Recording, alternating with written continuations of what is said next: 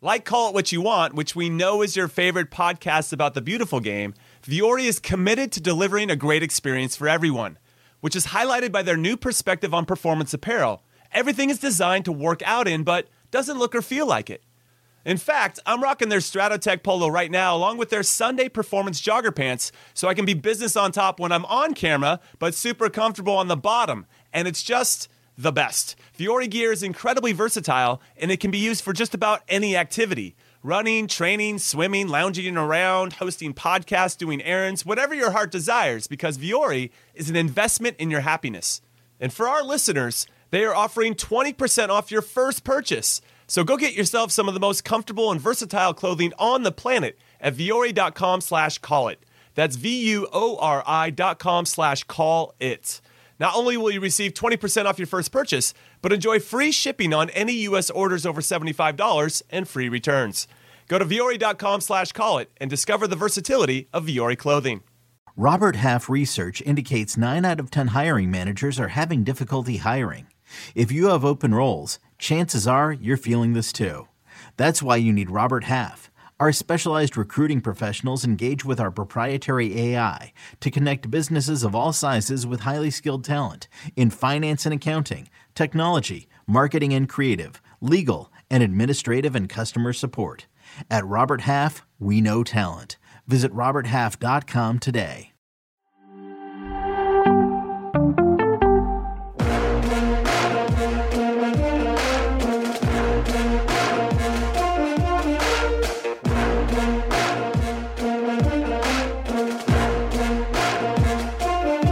What's going on in Soccer We Trust YouTube fam? And guess what? We had part 1 of the mailbag, but because everybody loves mailbag episodes, we're going to give you a part 2.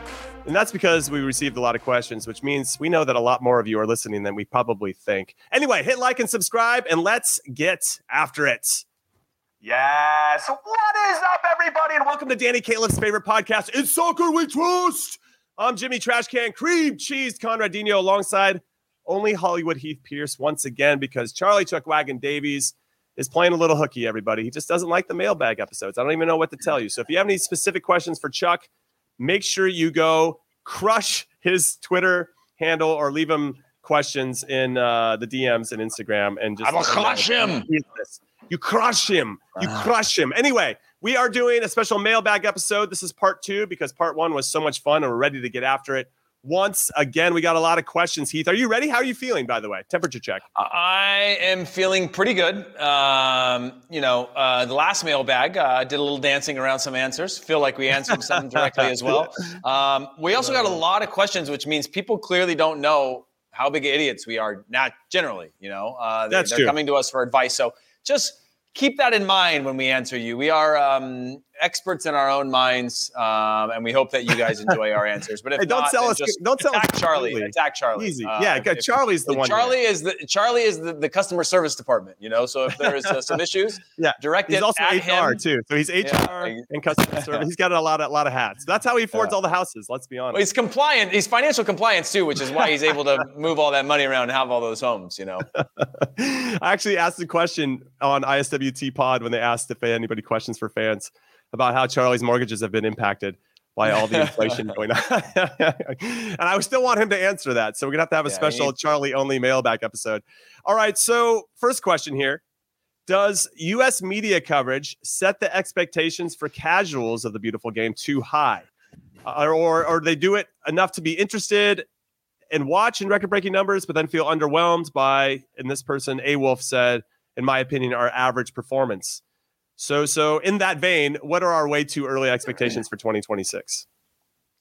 I guess I'll answer that quickly. And I'll say this in the fact of, again, I went to that semifinal against Morocco, and I saw a Moroccan team that looked like they belonged there. And I feel like everybody is wanting that from our national team, right?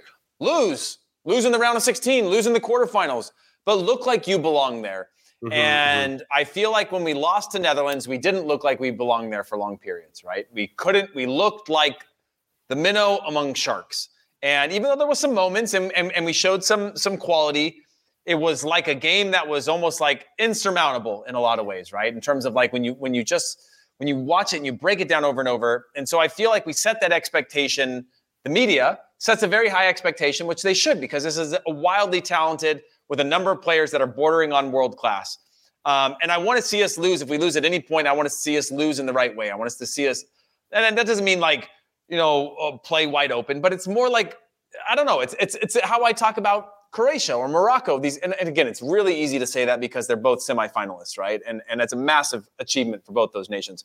But to play with that spirit of like, we belong here. We are not the underdog always. And even if we are going to look like we match up well with you. And it's going to come down to a few moments and we're going to leave the field knowing that we might have won that one if our things fell our way. So I feel like expectations should be high. And I think that we can rest easy if that is the case in which we don't achieve the ultimate goal of winning the World Cup in 26. Yeah, shout out to Canada, who lost to both Croatia and Morocco. Zing! Obviously after being better than Belgium and going up against Croatia at the start of the game, I was like, wow, these guys are actually. I know. I was really proud of Canada and how they performed, especially against Belgium. And then maybe John Herdman drank a little bit too much of his Kool-Aid after that performance, and then ran into a team kind of similar to Netherlands. Like, wait, tap the brakes. We're going to show you what this really looks like, and not some image crisis or identity crisis. And Croatia, similar to Morocco, had an identity, right?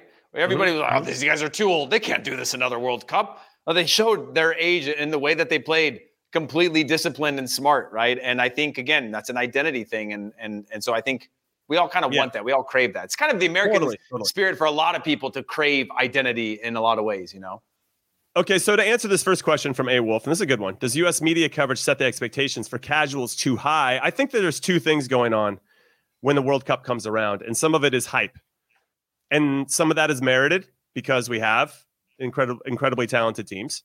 Got LeBron James in soccer, man. That's Christian Pulisic, isn't it? Well, yeah, but I think that's important. You need people to want to watch, and you have to get them excited about what they're going to watch.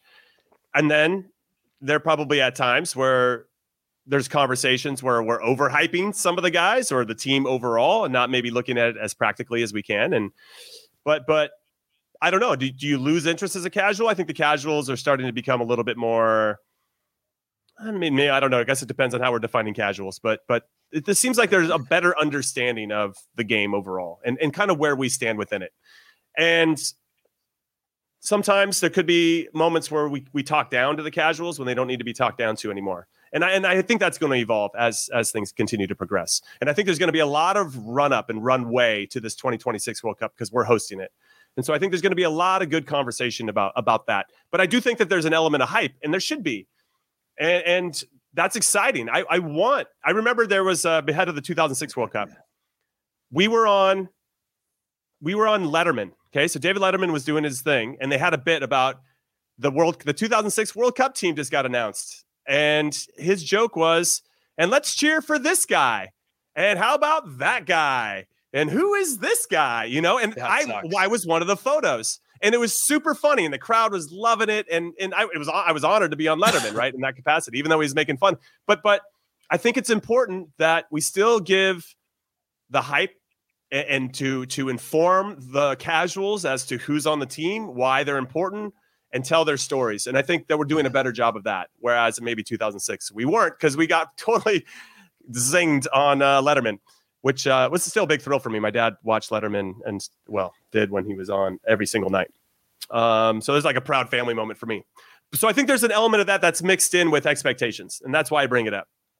With regard to expectations for 2026, I have said this before, and this is maybe a little bit too far, but obviously there's a lot that can change. And we have a player pool that's continuing to broaden and be more talented and get more experiences and all this stuff. I want us to get into the semifinals, and I expect us to. That's my personal expectation because of what I've seen from this World Cup, from what I've seen from this player pool, from what I've seen from what's coming, and just where I think we're naturally evolving. Now, it's not easy. We've talked about it before. Italy hasn't even qualified for the last two World Cups. England got to a final, then got knocked into the quarterfinals this World Cup. You have Belgium that crashed out. You got Spain that lost in the round of 16. You got Portugal that couldn't even get to a semifinal. It's not going to be easy. And then on top of that, we have 48 teams, which I think they're going to now switch into 4 groups of 12 instead of doing 16 groups of 3. And that's going to adds more overall games. 4. You said you had that backwards. You said 4 groups of 12, which is pretty funny. That's pretty awesome. We should have 4 groups of 12 groups of 4. Can we switch to that? I'm gonna write a strongly worded letter to FIFA and see if we can do 4 groups of 12. But hear me out. Hear me out here. But I think that it's just not that straightforward. And I think it really speaks to what Heath was saying before about, can we establish an identity and can we handle playing the way that we want, playing the way that we know that we're capable of, and being proud of how we're performing and not looking out of place, not looking outclassed. And maybe it just doesn't go our way on the day. I think we can all accept that. But if we France haven't been as good as I wanted. They weren't as good as I had hoped in terms of like the quality they have on the field. Final. I expect them to smoke everyone. Argentina, these teams are what's the word, like industrious. They're like they're just smart. They get their leads and they know how to protect them. They're not playing wide open in the way that we watch the big Champions League matches and like the quarters and semis where you're like, wow, these are superstar teams. Even though they are superstar teams, they haven't been unreal in my expectations, but they're in the finals. Right. They reached the finals. So anyway, I don't know if we answered your question directly, but I think that there has to be some acceptance, especially with American media and sports media in general, of hyping up our players, which I think we should. It's part of the marketing machine. But then you hope that this hype is warranted and that the players have deserved this hype. And then hopefully that all goes hand in hand and the hype is gets matched, right? And your expectations get met. But I just don't think it's going to be as straightforward as that. So I think we should have some expectations or general overall themes, which is what Heath is talking about with identity and who we are and what we're about and what we're trying to accomplish. And then you hope that gets married with having a great finish and taking us on a deep run. The farther we get, it feels like in these types of tournaments, the more momentum and more inspiring it does for the next generation that they can be that next Tyler Adams. They can be that next Christian Pulisic. And that's super important. Just that visibility of continuing to play in big games with everybody watching, everybody caring. And I think that's what makes a big difference too, Heath, is in that moment that people that don't usually care are caring. And that can be the spark for a kid too. Oh, look how much that person cares about what's happening with soccer. The Olympics treatment, right? It's like, I don't care about, it's the Olympics treatment. I don't care about archery, but if you tell me the story of why I should care, if you make me care, you go a layer deeper, I will care. I will buy into the hype. So the hype in itself, the sensationalism, and media is a really weird word to use just as a general like encapsulation because it depends where you get your media, where you get your information, who you're listening to, what you have access to. But I will say just from a media hype standpoint, people that I've talked to that aren't American, aren't interested in anything American related or U.S. national team related, have known about a lot of these guys because of some of the hype globally now, right? They talk about Yunus Musa. They talk about Tyler Adams. They talk about Weston McKennie. They talk about Anthony Robinson, Serginho Dest. And maybe they don't know a ton about them, but they know enough to know that like there's some quality there. And, oh, yeah, it's a dual national, or that person plays at this club, or all those things that are part of that hype of setting high expectations. It is trickling out into the world, not just within our own borders. Yeah, no, it's an interesting conversation. We appreciate that question. Obviously, it can generate this conversation, but then can branch off into multiple conversations that can exist from this one. Yeah, I'm looking through a whole bunch of different questions here, and there's one that stood out to me. This one's from Ben Washburn, and I know that he's been listening from the very beginning. We appreciate you, Ben. He said that he asked a question before about when we all knew that we made it as pros. And this time he's kind of asking, when and how did you know it was time to call it a career? How was the transition? For me, it was easy. I got a concussion, and that was that. Or I had multiple concussions, and I got one that I was 34. And I'll give you my brief one. And yours, I know, is a little bit more complicated with a little more gray area. Mine was a little bit more black and white, where I was 34. I was on a team in Chivas USA that was in a rebuilding phase. I'm not going to be called in the national team anymore. I just had my second daughter. You start to question, okay, what am I actually playing for? And is it worth the risk of continuing to get concussions and impacting the rest of your life? So it was pretty easy. Well, it took me a while to get there, but once you started to really think about it unemotionally, it's a pretty easy decision. So I don't know if you want to get into that. Maybe you've talked about it before, but the second question was, has Heath ever bent the brim on any of his hats? Yeah, I actually try it. Most of these hats that I either get gifted or I buy are really, that's the most important question here, I think. Really, yeah. They're tough, man. Like I try to bend some of them, but some of them don't actually bend very well. But to answer that other question in terms of retirement, Jimmy, and your audio. Oh, maybe you're muted now. But in terms of, it sounds better at the moment, just so you know. My retirement was not forced as much as yours was, but very similar in the fact that like MLS had put me into a box. And I don't say MLS, but the team that took my rights, Orlando City, had put me into this box evaluation that I was like, that's not worth it to play for me, right? And I didn't play for the money, but in terms of what I thought I was worth. So I had a conversation with Jurgen Klinsmann. I went to Gothenburg. I played the best that I could, got sick before the season started. The team went on an unbeaten run, didn't play much at all. And I just started spending time reflecting, going like, what am I doing this for also, right? Because it physically, after breaking my tib fib, I had a tib fib fracture. I had a torn labrum in my hip where they shaved the bone down, repaired the thing, and I had surgery through my knee. And so I'd gotten to the point where my whole right side was not responding the way that I was, right? I had my mind and my body on different pages, and I was like, this is a job now. So what am I doing this for? And Jimmy, just like you, I knew I always wanted to get into the media space. I knew I wanted to, I wanted to leave the game when it was somewhat on my terms, and not like you and I had talked to people on a weekly basis that come to us and say, hey, I want to work in the game doesn't want me anymore. I want to work in soccer and I don't know what to do. And I'm 35 or I'm 40 and I have no experiences. I don't actually even know what I want to do yet. I just know I want to work in soccer. And you're like, well, that's that's an umbrella, right? You can work at a club. You could be on media. You could work. There's thousands of capacities from data and beyond. And I didn't want that. I knew what I wanted to do. And as soon as I felt like my value wasn't meeting the time and energy I was putting in, I observed my options. I had 3 or 4 options, like almost, I want to say money grab options in Asia and whatnot. And I was like, you know what? And you and I started talking right at that time. And you were like, hey, we're growing over here on this media side. You should do it. And at that time for me, I was like, I need to think on emotionally. Will I miss the game? Yes. But my days were getting longer and longer of just going out there to be able to train with a healthy mind. I wasn't as happy playing the game anymore. And I was like, I don't want to be that guy. And so I took the decision and never looked back. Yeah, no, you've done a great job. It's been pretty cool to see you evolve and transition as well as you have. It's not easy for a lot of players, and because your identity is wrapped up in being a player your whole life, and then that's taken away, and it becomes very difficult to extract yourself from that and to become somebody different. I think the easiest thing, and what I tell guys that are going through it or about to go through it, is the sooner that you can accept you have to start from the bottom again, the easier your life's going to be. And the fact, also another one that I would add, is that nobody owes you anything. You feel like, oh, I played in a World Cup, I did this, I did that, and somebody owes you anything. They're like, oh, that's cool, man. That's really amazing. But you don't really actually have the skill set that we need to hire this position. So maybe get back to us when you do. You're 30s and you're competing for a job against somebody who's 21, right. And just wants any job. 4 or 5 years in school. Yeah, exactly. Yeah. Exactly. Yeah, it's a fascinating process. I know a lot of guys are depressed while they're going through it. I was depressed as well until you start to kind of see the light. Just it's something new and how you can embrace it. And once you start to embrace it, then you can start to actually use the good habits and disciplines that made you a successful player into this new career. And then you just take off from there. But it takes a while to get to that point. All right. Next question. This one's from Kendall Lettenbaum, who says, should our guys be seeking moves to Europe in leagues like the Eredivisie and in Portugal rather than the top 5 European leagues? And let's tie this into a question from Fan 3 U.S. Men's National Team, or USMNT. Which players or player do you see making a jump to Europe to stay in contention with the national team player pool? And I think those two are kind of intertwined, Heath.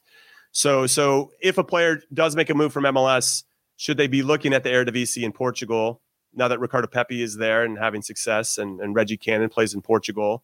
Not that helped either one of those two in particular, but do you think that's for me, it's a nice stepping stone league into something bigger without maybe the stakes aren't as high. The pressure's a little bit different. It's seen as a bit of a growth and development league as opposed to the other ones where you're expected to be a little bit more of a finished product.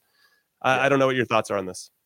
Yeah, I fully agree. I mean, I wish I've said it for a decade now. I wish that MLS would have an exclusive transfer deal with the Eredivisie for all players under a certain age, because I think it's the right place for them. The quality steps up, the technical abilities, the tactical abilities, the really understanding. And it's a very particular style of play. Most of them play, but it's a huge next step, high expectations. And then when you're in like the Ajax, the PSVs, the Feyenoords of the world, the Asset Akmars, and you almost have like 5 or 6 teams near the top that are worthwhile. There's also a high barrier of entry for a non-EU player, which is around $500,000 salary. So that limits the number of clubs in Holland that can bring in players. That may have changed by now, either gone up or gone down. I know it's lower if you're like 18 years old or under 19 or under whatever 20. But I love that league. I think we've seen most of our Americans that go through that league go on to be pretty successful or have success in that league. Outside of Robbie Rogers, who didn't really like the Heerenveen move, but Michael Bradley was successful there. Josie Altidore had his best years there. We're seeing Ricardo Pepi, most of these guys in the midfield and forward, but even for our defenders, like learning to build out of the back, passing, understanding the education of football. They train a lot. They train twice a day at some of those clubs, like multiple times a week. And so it is a real soccer education that I wish people would go to. The other leagues like Portugal, it's circumstantial to me. Belgium, circumstantial. You got to be at the right club. You go to Benfica, you go to Porto, you could get buried immediately. You go to a club too small, and it might not be the right move. I put those you could pool almost 50 clubs in Europe that are sort of like Portuguese, Belgian. Could be the right move, could be the wrong move. But what's definitely a nice step if you take it. No, totally. I mean, we also saw that we had a couple of our players take a risk and go to Venezia in Serie A, and when they got promoted. And then they got relegated, and now they're down in Serie B. Now they're probably playing more. You got Gianluca Busio and Tanner Tessman, who are quality players, and Tessman just hit just recently, scored his first goal. A peach of a free kick, by the way. But I think I don't know. When I've been in those situations and had done that, and I had an opportunity to go to Poland and play in like Poznan and fight relegation and learn all. I mean, you just kind of learn how to toughen up in a way that I don't think I could have found in MLS for a variety of reasons at that time in MLS.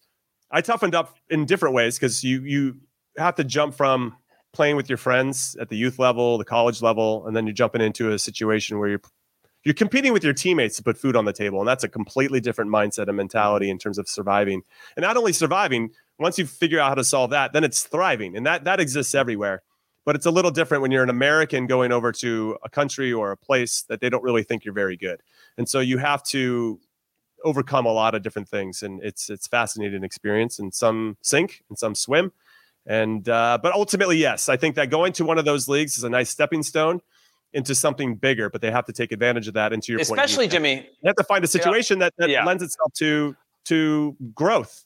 Yeah, and especially, when I think about that, I think about if Aaron Long wants to stay in the national team conversation, he's got to go to Europe and prove that he can play at that level consistently, right? The guys like that are like peak of their careers, they need to go out and show that they can still be relevant in the national team. When I think about young players, exactly what you're mentioning is a perfect way to put it, because most of these kids are coming through their home systems now that they haven't been outside of that bubble yet. And that nurtured environment is amazing. But at a certain point, you need to go out of that nurtured environment and take the training wheels off. And life is very different, right?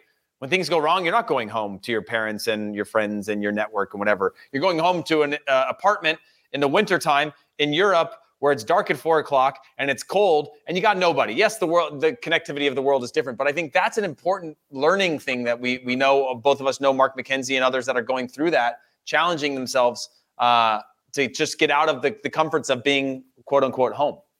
No, I've heard from Mark McKenzie on that, and we've also heard from Eric Palmer Brown about how his transition has been, leaving Kansas City to Man City and then jumping all over the place to kind of figure out where he fits in and how he can survive, right? Surviving is one thing, thriving is another, right? These are two completely different things.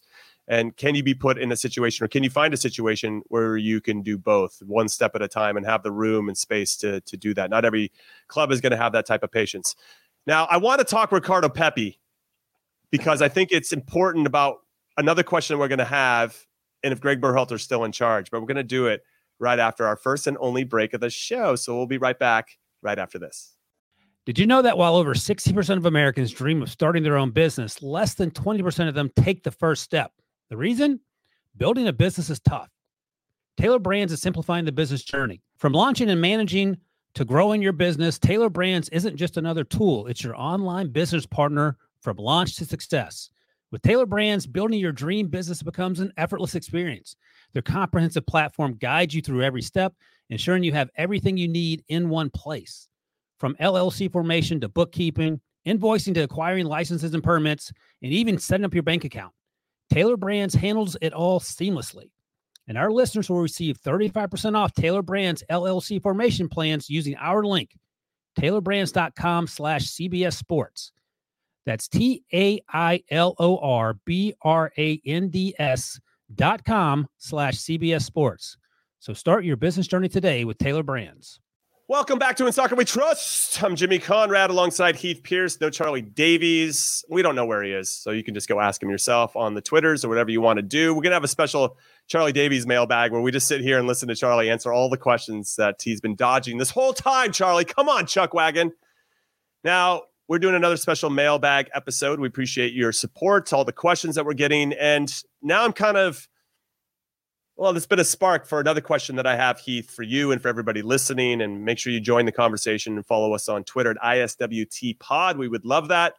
And it's really about Ricardo Pepi and Greg Berhalter. We talked a lot about Gio and Greg Berhalter, but if Greg Berhalter remains in charge, I wonder what that means for Ricardo Pepi and his attitude towards coming back into camp.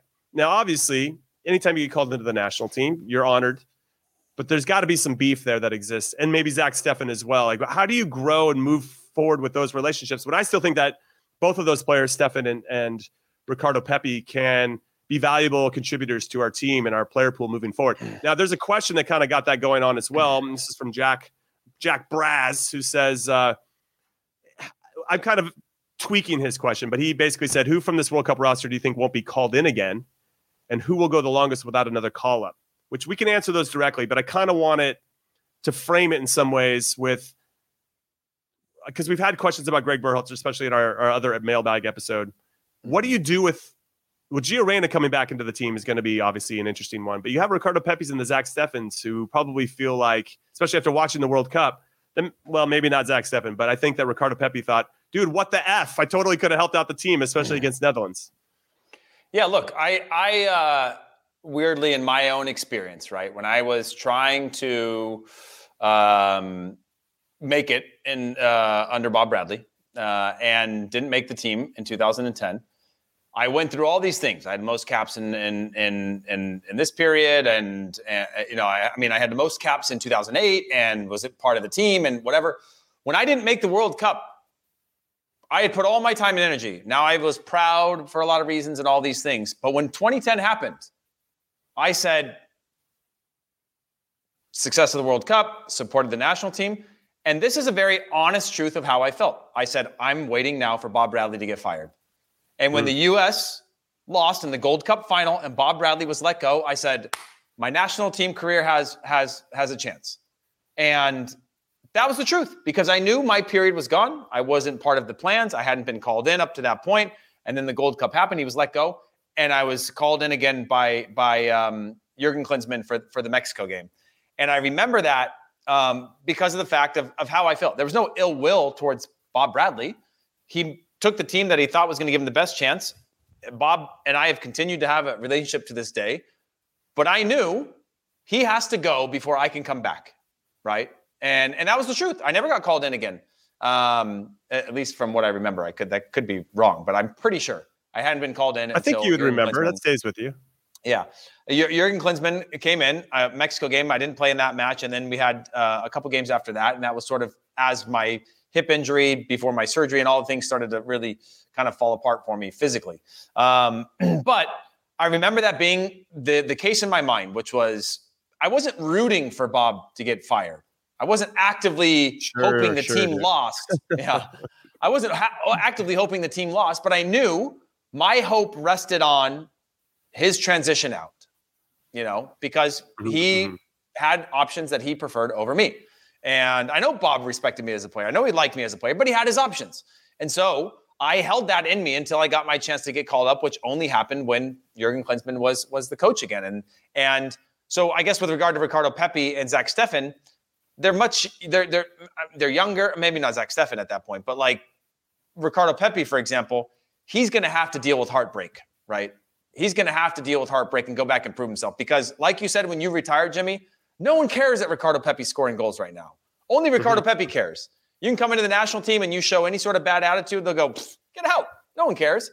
You're going to carry that baggage, and we all carry a ton of baggage, but you got to leave that, like right when you cross that white line onto the field, you got to leave it, or right when you get to the thing. So I think for me, there's going to be some of that emotional baggage that you've got to work through. But him not playing at Augsburg is going to be something that builds his character. Him scoring goals now is going to be like, okay, I can build on this. Him not going to a World Cup, which I think is shocking to me still to this day, is going to be something where he's going to have to go, well, I'm going to make sure he can turn that into a negative, or he can say, I'm going to do everything I can to make sure that 2026, I'm on that I guess it's not a plane, we're home, but like we're on the, whatever it is, Well, there's a lot of markets. We'll be flying all over the country. So yes, there'll be some plane rides for sure. What's your thoughts on that? Well, I think that, yes, there was a moment too where I wanted Bob to get fired, for the same reasons, because I knew that he wasn't looking at me in the same way anymore, and that my best chance to get in was for that to happen. And I wouldn't be surprised if Ricardo Pepi and Zach Steffen are thinking the exact same things, and I don't hold that against them. It makes perfect sense to me. That's a normal human response to this situation, especially when you had your own hopes and dreams dashed by this particular person. And it would be like, Jimmy, it would be like going into a World Cup final hoping we tie. Somebody has to lose, right? Like somebody, like this is the give and take of life. Like in order for me to have this has to, like, this is if this, then that, and right. Yeah. So yeah, but ultimately, as we've talked about with Gio over a couple podcasts now, it's still going to be on the player, right? You control two things. You control your performance and you control your attitude. You can't control anything else. And so if your attitude isn't good, then that's probably going to impact your performance. And that's not on any coach. That's on the player. And so, yes, to your point, that Ricardo Pepi gets called in. Which is really hard, by the way. It's really hard. It's easy to say you control this, you control that, but it's very hard to do. Right, but the ones that can figure it out are the ones that stick around and have the longest careers. Yeah. Right. Because they go from surviving to thriving, and they figured out a way to manage the highs and lows. And they for me, the best players that I've been around, or the best pros, let me say this, the best pros I've been around are the ones that know how to minimize the lows and maximize the highs. And again, easy to say, incredibly hard to do. And I think that's what you see with younger players, is that they swing so hard both ways. When they're high, man, they are so high. And when they're low, they are so low. And I think that's kind of what we're seeing with Gio right now, to kind of use him as an example to describe that. But when he's low, you can see it, and everybody knows that he's low. But somebody that's been around for 5 or 6 years and has gone through a couple of lows, they know how to manage that a little bit better, and they know how to minimize the impact that that'll have on their performance, which is what they can control. So we just went all full circle. I would say that's what I guess ultimately I would kind of finish with regard to the players and the Ricardo Pepi situation. But now I'm kind of curious to finish up that question by Jack in terms of who do you think is not going to get called up again from this team that played? I mean, I think there's this is so hard to speculate on because of course. But like, I mean, there's easy ones. I don't think Tim Ream's going to get called back in again. There's no reason. Yeah. He's 35. We're not going to rely on. I mean, yeah, I think if there's something in this, I think if we're looking at the spring European friendlies, you bring him in. I would say it's another fresh opportunity to bring in, the fresh young blood. I think Greg Berhalter played a lot of young players and got them a ton of experience. If you go back to that, we lost Robinson, along the way. Who else did we lose to injuries in this process? Chris Richards. I mean, these are guys that were getting big opportunities. Chris Richards wasn't, even before he was playing consistently and getting those minutes, the moment he started getting consistent minutes at Hoffenheim, he was in. Robinson, before he got hurt, he was getting those minutes. Like, these guys were getting crucial minutes that were huge for their development and growth. And so I would say any of the older guys are probably out because you need them. We didn't need them in the Nations League. We didn't need them in Gold Cups. You need them in a World Cup. But by then we'll probably have a bunch of guys like Tyler Adams and whatever that can be all the leadership you need and experience you need, like a Tim Ream has, bring what he brings to the table, both on the field and off. It's really hard to say. I'd say guys deep on the bench are probably on the fringes because there's going to be a Mihailovic coming in and others that are going to get fresh opportunities in the new year. What about you? Anybody stand out, Jimmy, specifically? Well, no, I mean, the old guys for sure. I mean, I think that I'm kind of curious once Miles Robinson comes back into the team, once Chris Richards gets healthy as well, once some of our other younger center backs start to emerge and get more minutes wherever clubs that they're playing in, Eric Palmer-Brown, Mark McKenzie, like these guys, is there room for Aaron Long? I would guess even Zimmerman, Long, like a lot of these guys are going to be. It get really hard to expect them in 3.5 years from now. Maybe one of them is an outlier in that case, but you've got a pipeline of young players that you can use your caps on valuably. Now, you don't owe anybody any caps. We've learned that, right? But if they're playing regularly and they are players that are going to be useful, they get that at the club level, but you also want to get them international matches. And so I could see any of the veterans going out. A lot of the, Roldans, Morris, a lot of these guys that aren't the youngest in the team. Maybe Roldan has a little more time, but I can see most of them out. No, I'll just say that I think that Haji Wright could be a player, as crazy as this might be, that he has more knockout round goals in the World Cup than Cristiano Ronaldo. But I'm just not convinced on him yet. And if he didn't get called back in again, I wouldn't be surprised. Would it be harsh? It would be incredibly harsh. And does he have room to grow? Of course he does. But if he didn't get called back in, I wouldn't be surprised either, because called back in now. Yeah, but he's a guy like PFOC that you just go okay, prove it to me at a higher level. Go to a higher level at the club level. Make yourself indispensable in terms of your quality and form, right? PFOC did do that and didn't get called back in, which is crazy. Yeah, but then we also saw a dip in form, which everybody has, and that was, I think, leveraged. Yeah, right? But even prior to the dip in form, he was never. It wouldn't have made a difference. Yeah. I mean, it just would have been interesting, especially because we ended up with more crosses than most of the teams in the World Cup. That we didn't have a guy that's pretty good at finishing those. Yeah. But guess what, Heath? What? It's the end of the show. We're having a really quick mailbag.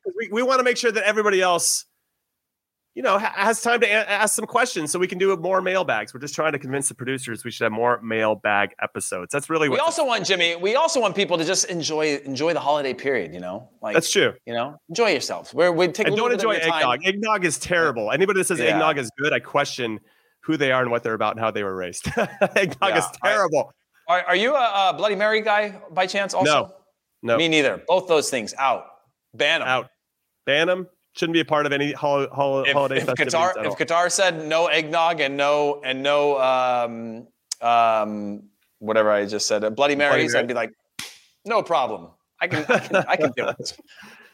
All right, everybody, that is the end of the show. So on behalf of our wonderful producers, Des and Alex, and of course, on behalf of Hollywood Heath Pierce, I'm Jimmy Conrad saying thank you for listening and watching In Soccer We Trust. And we can't wait to see you next time, maybe with or without Charlie Davies. We'll have to wait and see. See you guys. Let's wait and see.